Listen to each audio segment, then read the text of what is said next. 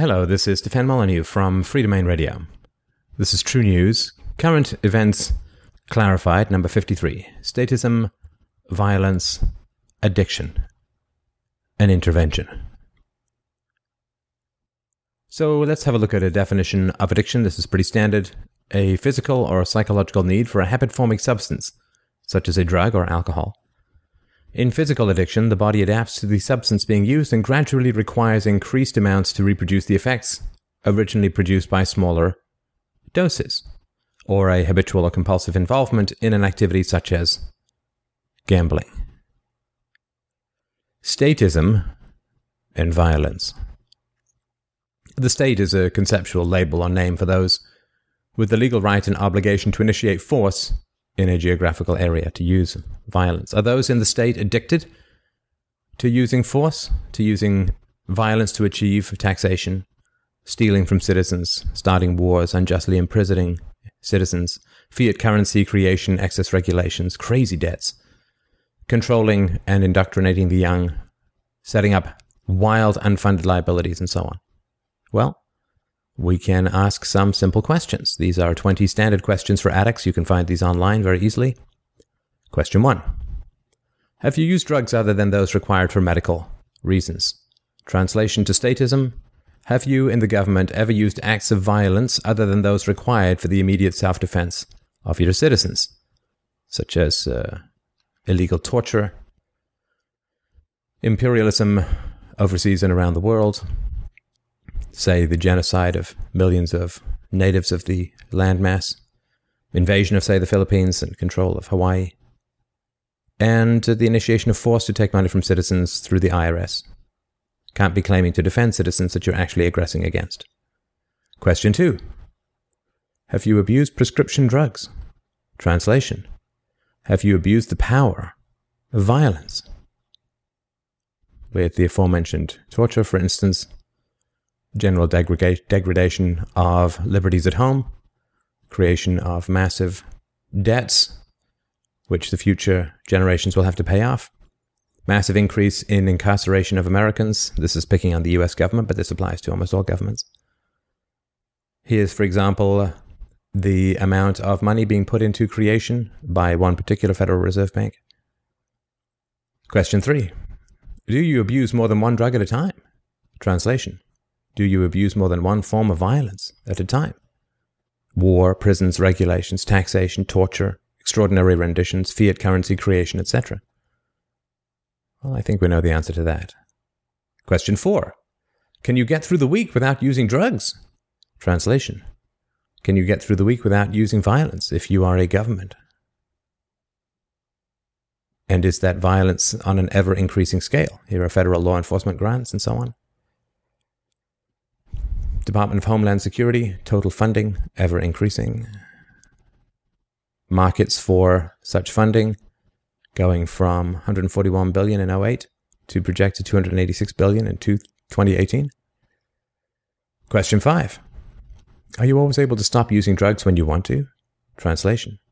Are you always able to stop using violence if you are in the government when you want to?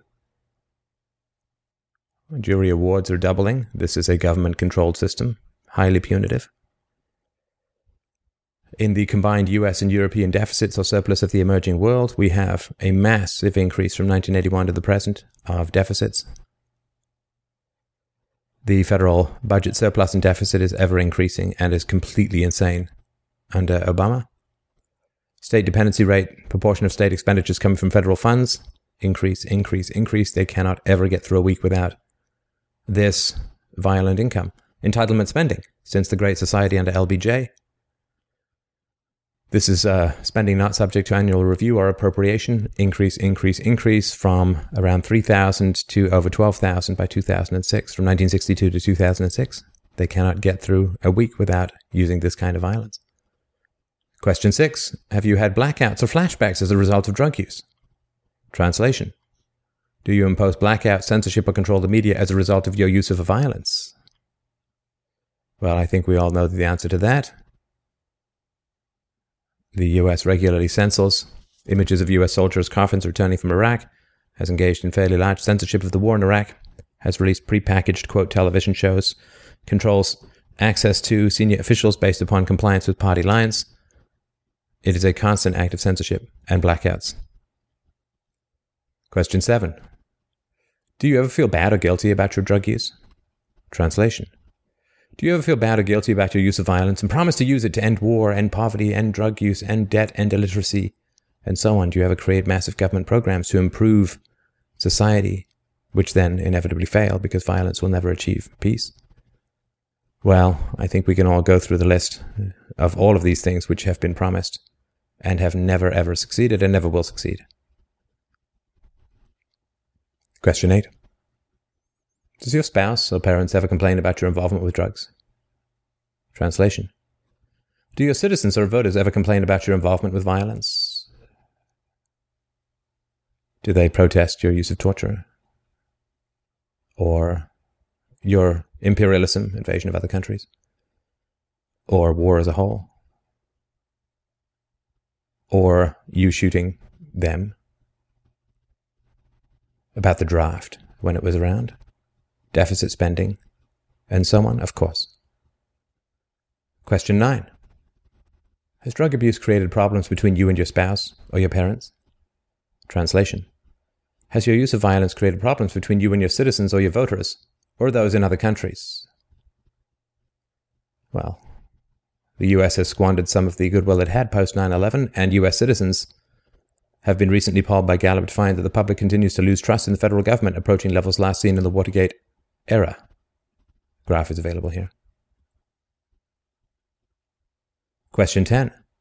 Have you lost friends because of your use of drugs? Translation.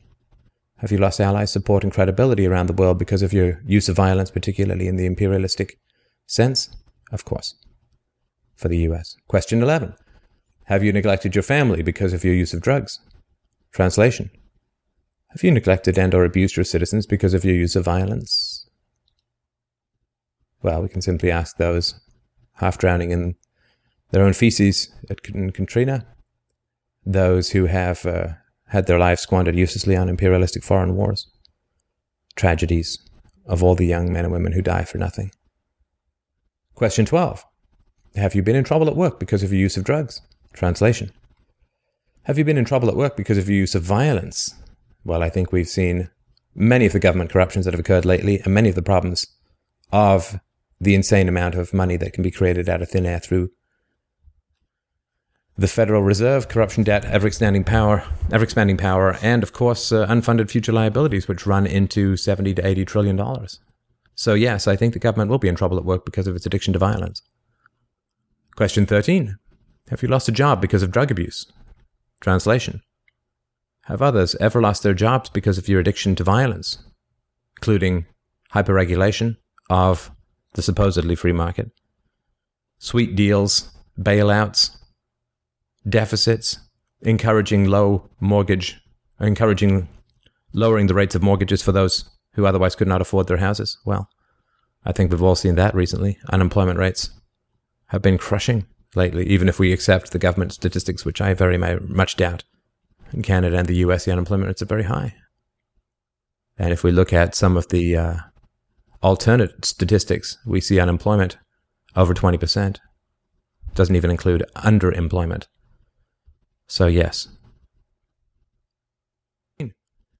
Have you gotten into fights when under the influence of drugs? Translation.